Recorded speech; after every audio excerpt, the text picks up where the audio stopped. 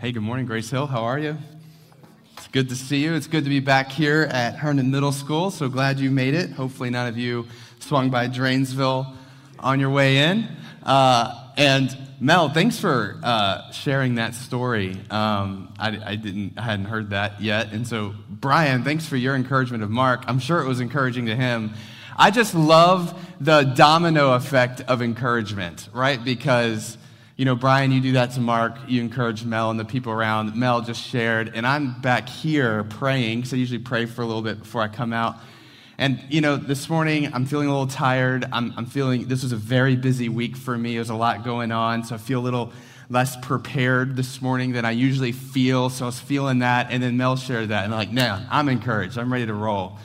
Because, man, that's just such an encouragement to my soul to see the body of Christ do that for one another. So I'm ready to go. Let's open the Word of God. If you have a Bible, open it to Exodus chapter 20. And I really do want you to open it there because we're going to be bouncing around to a bunch of different verses here in Exodus 20. So it'd be really helpful if you had it. We'll try to follow along on the screen, bouncing around to the text, but it'd just be easier for you if you just had a Bible there. You can open up your phone app or whatever you want to do. That's fine. And read along with me as we're in Exodus chapter 20. Have you ever identified something in your life where you knew this was something that was not good for you? You knew that I probably need to change, I probably need to work on this or address this in my life. You agree with that, but at the same time, you know pretty clearly, but I'm not going to, right? You get what I'm saying? Good example, I was just trying to think of one for me, is my relationship with coffee. So I've been heavily addicted to coffee for 20 years, like I know many of you are too. I know I'm not alone in the room.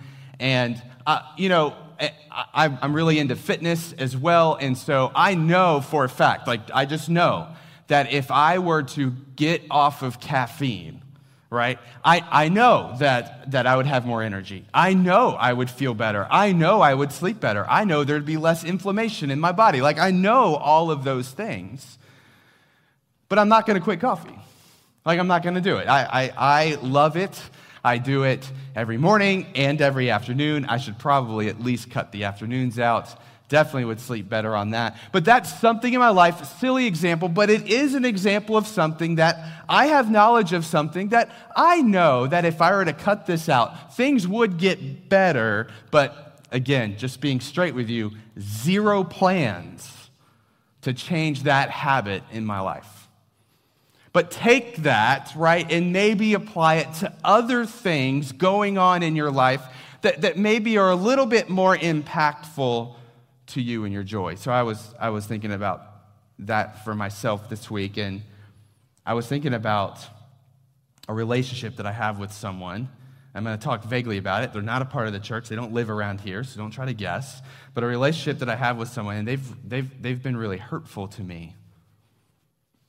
And so there's all this stuff going on inside of me, and I'm like, man, I feel hurt, I feel frustrated, and yet I should probably deal with that, right? Like I should probably do the work inside of me to figure out what's going on, why do I feel hurt, what does reconciliation look like, what does it look like to pursue that person. That would be good. That would be for my joy, right? Because this has been a hard situation. So all that to say is this, but at the same time, I was thinking, Alan, do you really plan on doing that? You agree it would be good, but there's also a part of me that's like the amount of interior work that would be required on my behalf to begin to take those steps forward. I don't know if I'm willing to commit to doing something like that, even though I know it would be good for me, good for them. It would be for our joy, right? You get what I'm saying here? How easy is it for us to live lives where everything on the outside looks great? Everything on the outside looks like we are living a good, joyful life. But there's all kinds of stuff going on inside of us that God wants us to press into. God wants us to trust Him with. God wants us to follow Jesus in the midst of it. And yet, we're not willing to take those steps because that would require a whole lot of interior work. I know it would be for my joy, but at the same time, I don't know if I'm willing to take those steps forward. How easy is it to build a faith, to practice a faith in Christ that on the outside looks good, on the outside looks faithful, but at the same time, inside, there are things that we're not willing to follow Jesus in. These are some of the questions that I want to talk about today. This is our last sermon in our series that we've been in Exodus chapter 20 on the 10 Commandments. We've been preaching through the 10 Commandments all summer, and today we will do the 10th commandment. But one of the things that I've been relentless about in preaching through the 10 Commandments is this idea, it's why we titled the series the way we did, that all of God's commands are for your joy. They are for your good, that God gave us these commands because He wants you to live a joyful, restful, peaceful life in Christ. But one of the things we've been learning as we've been going through these 10 commandments is this reality that God's not just interested in us following these commands on the exterior, but God is actually even more interested in what it looks like to follow these commands on the interior, in the inner self, in our hearts, in our thoughts, in our motivations, in our fears and dreams, and all of these things. He wants us to follow Him there because He knows that it's from the heart that our exterior will begin to follow. And so we've been going through all of these 10 commandments, and we've been asking the question, what does it not just look like to follow this on the outside, but what does it look like to follow it on the inside? And God's interested in what's going on the inside of you because God's interested in your joy. This thing that I've been trying to remind us of every single week, and I'm going to be more repetitive today because we have to get this. We have to understand that the reason why God gave us these commands, it's not because these are the commands we must follow for God then to love us, save us, and bring us into His family. No, these are the commands that we've been called to follow because God loves us and He's after our joy. Exodus chapter 20, verse 2. If you go to the second verse, this is before God gives any commands. What does He say? He says, I am Yahweh, God, the Lord your God, who rescued you out of your slavery to Egypt. Right? So in Exodus 20, I know I've already said it, but again, we've got to get it. In Exodus 20, God just rescued His people from their slavery to Egypt. And He says, I want you to be my people. And so I'm going to take you out of your slavery. I'm going to take you to the promised land. You're going to have this amazing land. You're going to live there. You're going to thrive. On their way to the promised land, they stop at Mount Sinai, and God gives them this, the 10 Commandments. And He goes, listen, I've already rescued you. Like we're already on the way to the promised land. So here is how I want you to live. Right? Here is how you are going to experience joy in the promised land, is through following these commands. That's the purpose of the commands. God doesn't give us the commands to give us the stipulations so that He will love us. No, God loves us and He gives us the commands so that we will follow Him and experience joy in this life.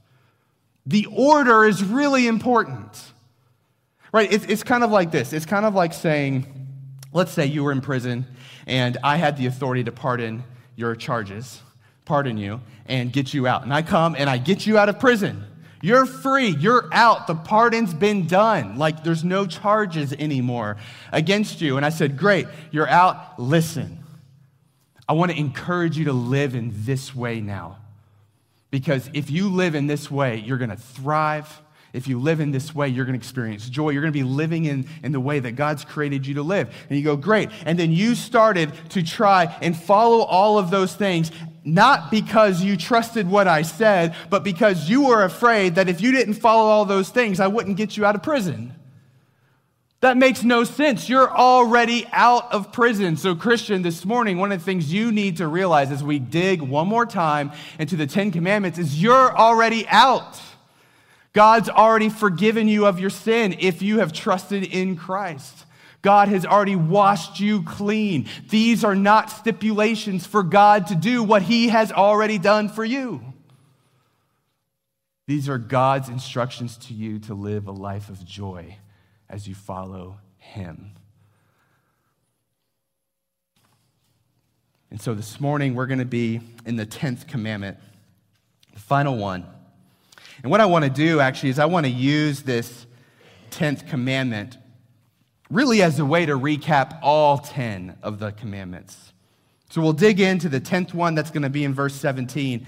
But I really want to go back through all the 10 commandments together as we close out this series. And I want to recap the 10 commandments by looking at what is the kind of interior work that God is calling us to do as followers of Jesus because He's after our joy. Again, what does it look like to follow these things on the inside, not just on the outside? But first, let's look at the 10th commandment. So if you go to your Bible, Exodus 20, verse 17, we get the 10th and final commandment. It says this, you shall not covet your neighbor's house. You shall not covet your neighbor's wife or his male servant or his female servant or his ox or his donkey or anything that is your neighbor's. You shall not covet. This word covet here in Hebrew literally means desire. You shouldn't desire these things. But this word is mostly used in the context of kind of an idolatrous desire, right? It's this kind of desire where what's going on inside of you is, if I can't have that, then I can't have joy. Right? That's so it's not just a simple desire, like, oh, that'd be cool. Right? It's not that. It's a kind of desire that what's going on inside of you is, if I can't have that, then I can't have joy. See, when we have a covetous heart, okay, which we all struggle with in many different ways, what's going on is we think, as we look at the world around us, as we look at other people live their lives, as we look at the things that other people have, we kind of inhabit this belief that joy is elusive only to me. Everybody else seems to have what they need. Everybody else seems to have the things that would bring them joy. Everyone else seems to have the things that I want. And it's me. That the problem is me. For somehow, I got the raw end of the deal. Somehow, I took the short end of the stick, right? Joy is elusive to me, but look at all these people around me, and they have it, and I don't, right? That's the idea of coveting the people around us. You know, the reason why God gave us these 10 commandments, and I know I've been saying over and over, it's for our joy, but it's also, it's to protect you from this belief that I've gotten the raw end of the deal. It's to protect you from this belief that joy is elusive to me. And what God is saying is, no. Joy is available to you because joy doesn't come through the things of the world. Joy comes through following me. Joy comes through following my word. Joy comes through being my child and resting in my grace and resting in my provision. That's where joy comes from. It doesn't come from the things of the world. And so God gave us these commands to protect us from this belief that everybody else has it, but I don't. The reason He gave us the 10 commandments. And so here's what I want to do this morning. I want to recap the 10 commandments together. And I want to do that through asking 3 questions that are going to lead us to some interior examination. All right, 3 questions using the commands. So we're going to read through all of them again. 3 questions that are going to lead us to some interior examination, that are going to help us to ask the question, where am I looking for joy? And am I looking in the places that God has commanded me to? Now, let me give you a warning before we go, that as we ask these questions, I think that what might pop up in us as we dig into these 3 areas is kind of the same attitude that I have towards quitting coffee. Man, I know that would be good for me to address that. I know it would be good for me to take that seriously, but I don't think I'm going to. Or the same attitude that I had towards that person that I mentioned earlier. Man, I know that would be good and honoring to God, but that's going to require a lot of hard, difficult work for me to dig into that. So, great sermon, but let's go to brunch, right? So I want to warn you from these kind of going in one ear and out the other. It's not a question if we struggle with these things. It's a question of how we do and to what extent. But these 3 questions coming from the commandments, I do think provide us a pathway to life and joy. Question number 1, all right? So get your Bible ready for Exodus 20. We're going to read some of the commands together. All right, question number 1 that I want us to ask, it's going to lead to some interior examination, is this. Would I rather have the world? Would I rather have the world? I took this from the 1st and 10th commandment. So the 1st commandment, that comes in verse 3, you shall have no other gods before me. And then we've already read the 10th commandment in verse 17, that you shall not covet. And the question is, would I rather have the world? Would I rather give of myself and all the things that I have and all the energy that I have and all the passion that I have, would I rather give that over so that I can have the things of the world, or would I rather give that over so I can experience God, so I can have God? What would I rather do? Which one? Because I really do believe that this question is real. What we're really asking is, which one do I believe will provide me joy? Which one do I believe would provide me peace? Do I think accumulating the things of the world, looking to what my neighbors have and working hard to get it, looking to what other people have and saying, yes, if I can get that, then I'll have joy. Do I believe that's the pathway to joy, or do I believe it is following what God has called me to and resting in His grace and resting in His love? Which one do I believe is the pathway to joy? And so if we really want to do the interior work when it comes to this question, there's an exercise that we can do. And again, this is one of those exercises that I think we go, I don't know if I want to do that exercise. But here's the thing. Let's just do an audit. Do a quick audit of all of your time. Where do you spend your time? Do a quick audit of all of the places that you spend your money. Where are you investing your resources? Do a quick audit of all the things that get you excited and pumped up about things that are happening in your life. Get a journal and write these things down, and then look at it and go, based off what I have written down, and if someone were to look at this and ask the question, where does this person believe joy is found? What would be their answer? Right? Like, if you want the exercise to be even better, do this with other people. Right? Sit down with a trusted friend, someone in your community group, do the audit together. Write these things down, and then have a trusted friend look at that and say, brother, sister, help me out. As you look at this, where do I, by my actions, not just by my words, but by my actions, where do I believe true joy is found? Would I rather have the world? Would I rather have the things that God is calling me to? See, what this is going to do, it's going to help us see the things in our life that we have replaced God with, and it's going to help us to see the things in our life that we do covet. You know, would I rather have financial freedom? And man, that's it. Would I rather have a spouse or kids or success in my career or whatever it is, all of these good things to desire and want, but have they risen up to the level of, I believe that those things are the pathway to joy and nothing else.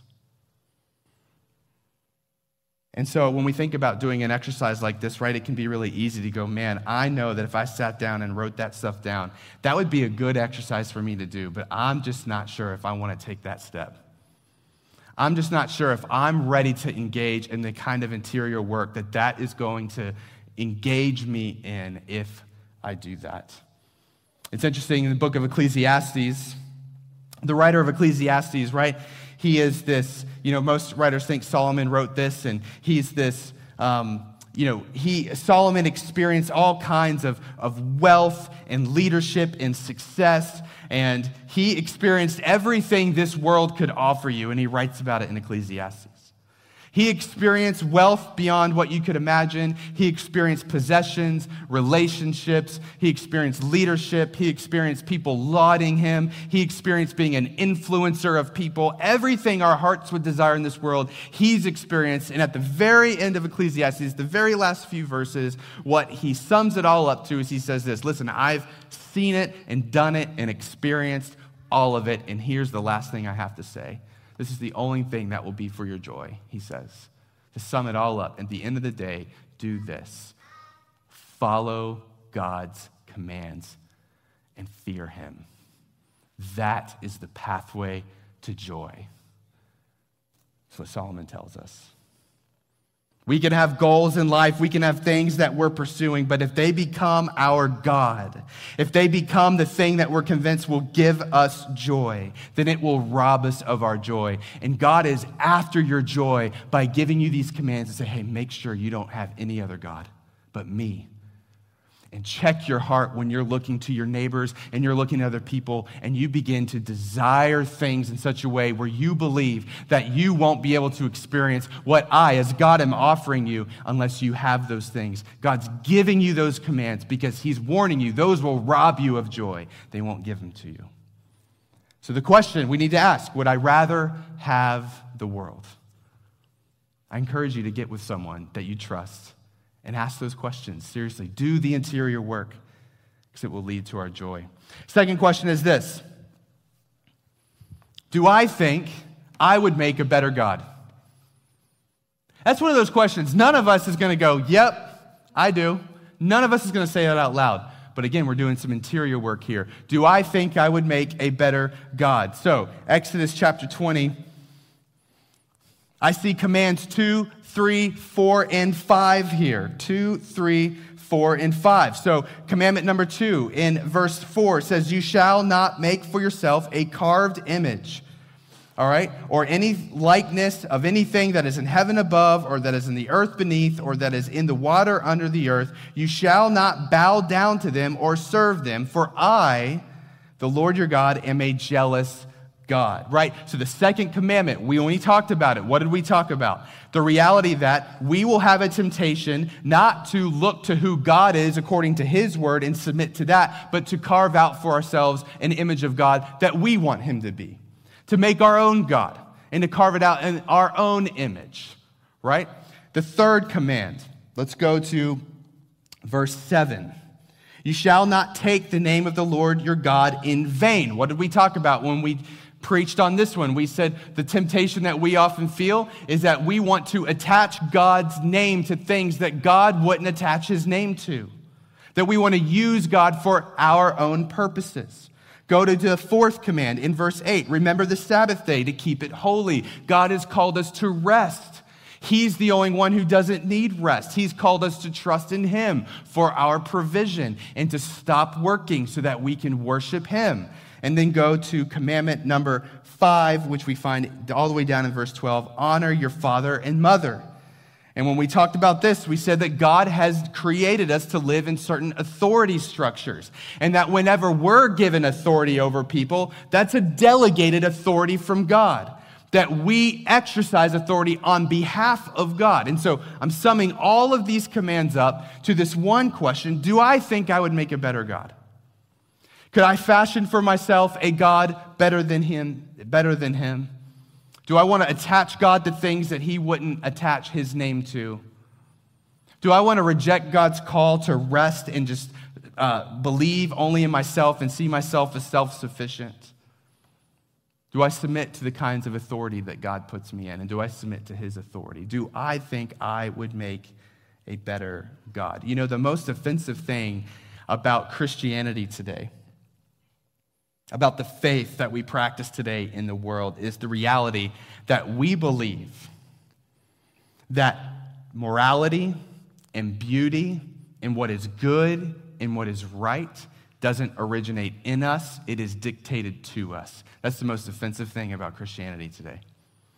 We believe that there is a God who has said to us, this is what's good, this is what's right, this is what's beautiful, and that we receive that and submit to it. We don't challenge it from within. We don't create it within. All right, we live in a culture that wants to say, no, you have the authority and the ability to create your own morality and goodness and beauty and all of those things. But our faith says, no, we receive that from God. It's the number one thing that our culture does not like about our faith. But if you go to Genesis chapter 3, one of the things that we see, what was this original sin with Adam and Eve? They wanted equality with God. They saw equality with God as something to be grasped. They did not want to live underneath God in his care, in his word. They thought they would make a better God for themselves. But God is telling us in these commands that our joy is found in submitting to God in who he is and what his word says about him, trusting in God that he will provide for us and that he knows what is good for us. This is exactly why at Grace Hill Church we are committed to the scriptures, no matter what the culture says about it. That we believe that the scriptures are timeless, we believe that they transcend culture, and we believe that they give us everything we need to follow Jesus and to know what is true and right and beautiful and good. We are committed to the scriptures, no matter what. We're committed to the word against fundamentalism, which seeks to add to God's word, and we're committed to the word against liberalism, which seeks to take away from God's word, right? We're committed to the word because this is an act of submission. It's an act of saying, God, you're better at being God than we're better than we are at being God. But when we think about us individually, the interior work that we need to do is this: do I really submit to God and what he says is good and right? Am I willing to do that? Even when it pushes against places that are hard for me, even when it pushes against places that I struggle to understand why it's good. God welcomes the questions. God welcomes the wrestling. But the question is, do we have a heart and posture of submission to God? Are we willing to submit to what God's word says when it comes to things like our money or our relationships or what God says about marriage or what God says about caring for the marginalized or what God says about being a church body together? Are these things that we're willing to come underneath the scripture and say, even though some of these things push against me, I have a posture of submission because I believe all the way down to my bones that all of his commands to me are for my joy. Submission is a hard word for us. It's a hard word for me. I don't like submission. But if I know that God is after my joy, then I know that is a safe place to submit, and that is a safe place to come underneath, and that is a place of rest. And so here's an exercise that you could do, doing this interior work. You could ask the question, and actually I encourage you to ask this to someone you know well. Ask this to a friend, community group member, someone here at the church, family member. Ask this to your spouse. You'll get a good answer from your spouse, probably an honest one on this one. Here's a question you could ask. Go to that person and ask, hey, am I teachable? Am I approachable? Am I challengeable? Like if you were to come to me with some sort of correction, or if you were to come to me with an admonishment or anything like that, am I someone that's easy to do that with? Am I curious? Do I ask questions? Do I respect you when you bring that? Like, am I these ways? And the reason why I think this is a good exercise for us is because I believe that if we don't allow anyone, as far as other people, challenge us, admonish us, correct us, if we don't allow these things to be dictated to us outside of us when it comes to other people, then it's probably not true of God and His Word. We're probably not open when we have God's Word to the kind of things that God wants to say to us and the ways that He wants to push against us and lead us and guide us because He's God and we're not. I think it would show us their answers, the level to which I'm willing to allow anyone outside of me, especially God Himself, to dictate what is good and right and beautiful to me. It's for your joy that we are called and we are given these commands to let God be God and let us be human. And let us be His creation that rests under His leadership and His authority and His word. So the question is, do I think I would be a better God, or do I submit to God as God? Last question, maybe the most difficult. I'm going to take this from commands 6, 7, 8, and 9. Do I expect to be served? Do I expect to be served? Again, no one's going to say out loud, yep, I expect people to serve me, right? No one's going to say it out loud. But if we do the interior work that these commands lead us to do, I think we might come up with a different answer, all right? So real quick, look at the 6, 7, 8, and 9. So if we go at verse 13, you shall not murder. Remember when we talked about this one, we talked about what do we do when we're offended and angry and hurt at other people? What are the actions that we should take? Because most of the time when we're angry or hurt or offended at others, it's because we had an expectation that they would do something that they failed at doing. So the question is, do I expect to be served? And is that producing anger within me? Verse 14. All right, this is number 7. You shall not commit adultery. We talked about covenants and our commitments to people, right? And most of the time when we want to walk away from our commitments to people is because we've been disappointed and expectation wasn't met. And so the question is, do I expect to be served? And now I'm going to walk away from this covenant because I'm not. Verse 15, this is commandment number 8. You shall not steal. We talked about the reality that God calls us to be people that don't take for ourselves, but we actually make money to give and be generous to others. And so what is our attitude when it comes to our money? Do we see it as something that serves us, or do we see it as a tool to serve others? And then finally, commandment number 9, verse 16, you shall not bear false witness against your neighbor. What do we do when someone is frustrated or disappointed us? How do we talk about them to other people? Do we talk about them to other people in a way that serves us, or we do it in a way that is honest and glorifying to the Lord and honoring to the other person? Really, I'm distilling all these 4 commands down to the simple question, do I expect to be served? So here's an exercise to help us with this. Think of a recent time that you were frustrated with someone or disappointed in someone. All right, and you just felt those feelings. And then I just want you to think about the situation, what happened, why do you feel what you feel? Ask this question.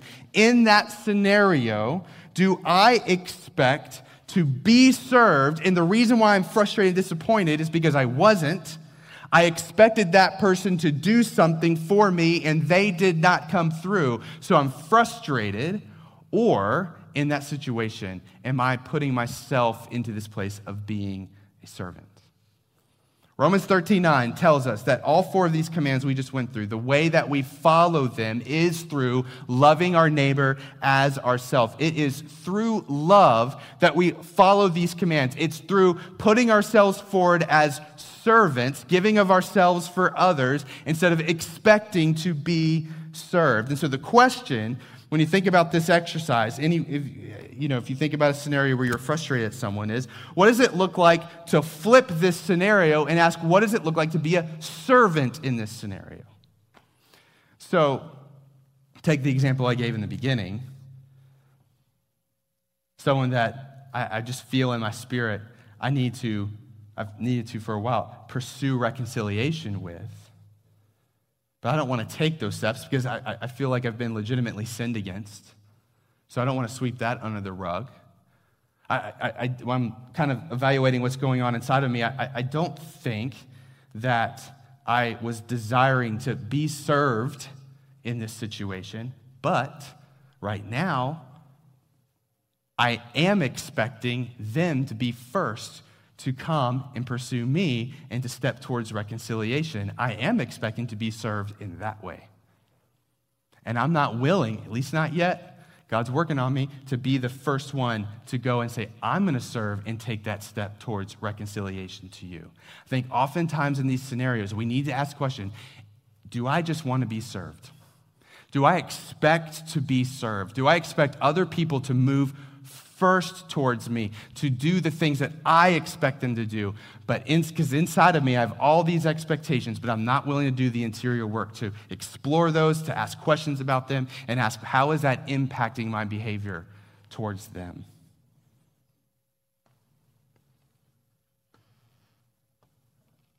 And when we think about Jesus, this is exactly what he did for us.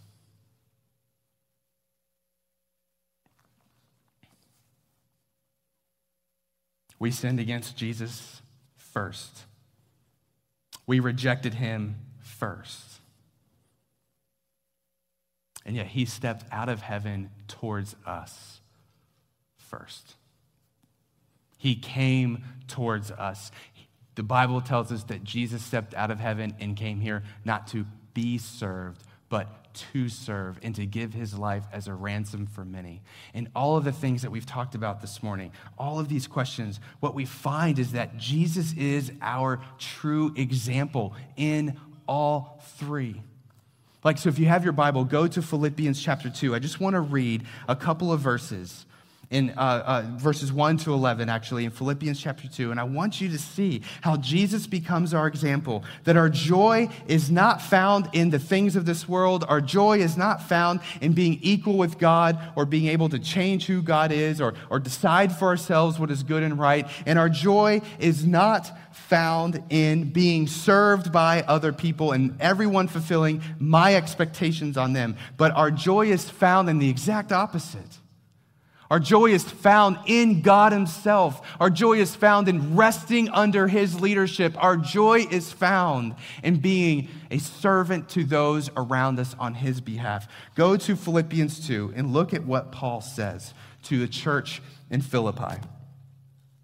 He says in verse 1, "So if there is any encouragement in Christ, any comfort from love, any participation in the Spirit, any affection and sympathy, complete my joy by being of the same mind." So Paul's saying, if you want to know what joy is like in following Jesus, here it is.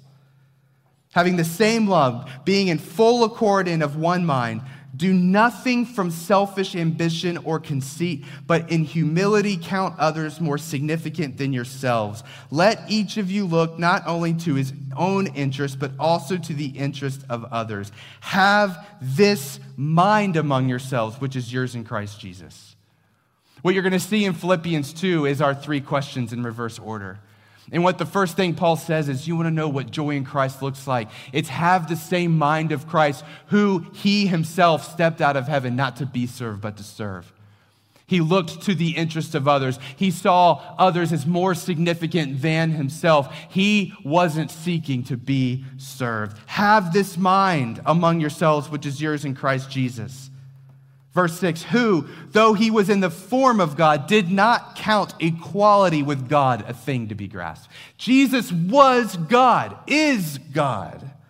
And yet, even he himself was willing to be obedient, to humble himself, and to give his life as a ransom for us. Even though he was equal with God, it's not something that he thought he needed to grasp for.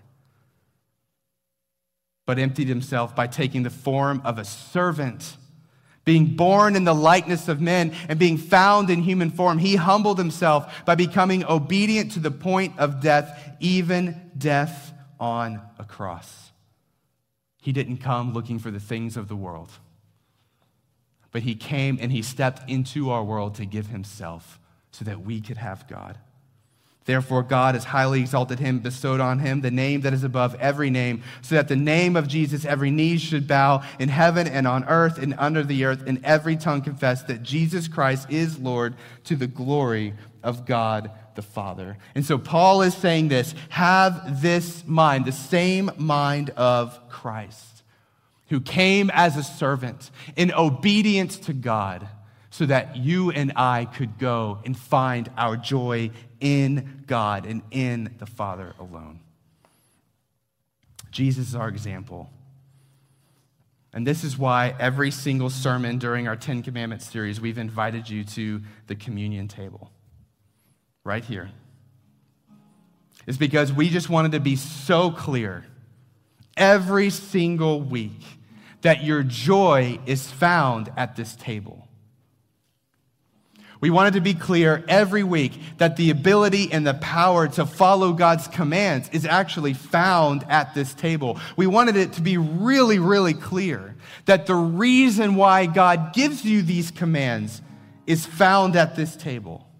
Because this table represents Christ stepping out of heaven and rescuing us and setting us free for a life of joy. It represents Christ paying for our sins, getting us out of prison, and saying, here's now the life that I want you to live, where you will thrive under my Father's leadership. So when we think about the gospel and we think about what the communion table represents, here's what we think about. We think about the reality that Christ has set us free from looking to the things of the world and believing that's where joy is found. No, this table tells us the exact opposite. It's not found there. You will be nothing but disappointment there. It's found in Christ himself. When we think about the gospel and what the communion table represents, we realize that our joy is found not in having an authority of my own, not in being my own God, not being able to make my own decisions and decide what is good, but in resting under the good leadership of God our Father and trusting him with what he has to say, knowing he's after our joy. And what the gospel sets us free to do and what this communion table represents is that there's a world out there of people who are enslaved to this idea that somewhere out there in this world I will find my joy, and they're not going to find it. And we find out that in the same way that Christ stepped out of heaven to be a servant for us, he's now calling us to go out as a servant to others and to point people to where their true joy would be found, to give of our lives as a living sacrifice so that other people may taste and see that the Lord is good in what they truly long for. And so here's what I want to do this morning. I just want to invite you to the table, and I want you to drink deeply of God's love for you. And I want you to drink deeply of the reality that he's after your joy. And I want this to become every bit of motivation for you to do the kind of work that we talked about this morning. To ask these hard interior questions, to get with other people in the church and do this work together, not to earn God's love, but no, to encourage each other towards a more joyful life in Christ. So here's what I'm going to do. I'm going to read 2 verses out of Hebrews chapter 12 real quick for us. And after these 2 verses, I just want to invite you to come to the table. I want you to come straight on up. Come out of your seat. Get the bread, get the juice. Be reminded of God's love for you. And then let us close our time out in worship. The writer of Hebrews encourages us with this in Hebrews 12, verses 1 and 2. He says this: "Therefore, since we are surrounded by so great a cloud of witnesses, let us also lay aside every weight and sin which clings so closely." Let's do this interior work, all right? "And let us run with endurance the race that is set before us, looking to Jesus, the founder and perfecter of our faith, who for the joy that was set before him endured the cross, despising the shame, and is seated at the right hand of the throne of God." You're invited to come forward to the table.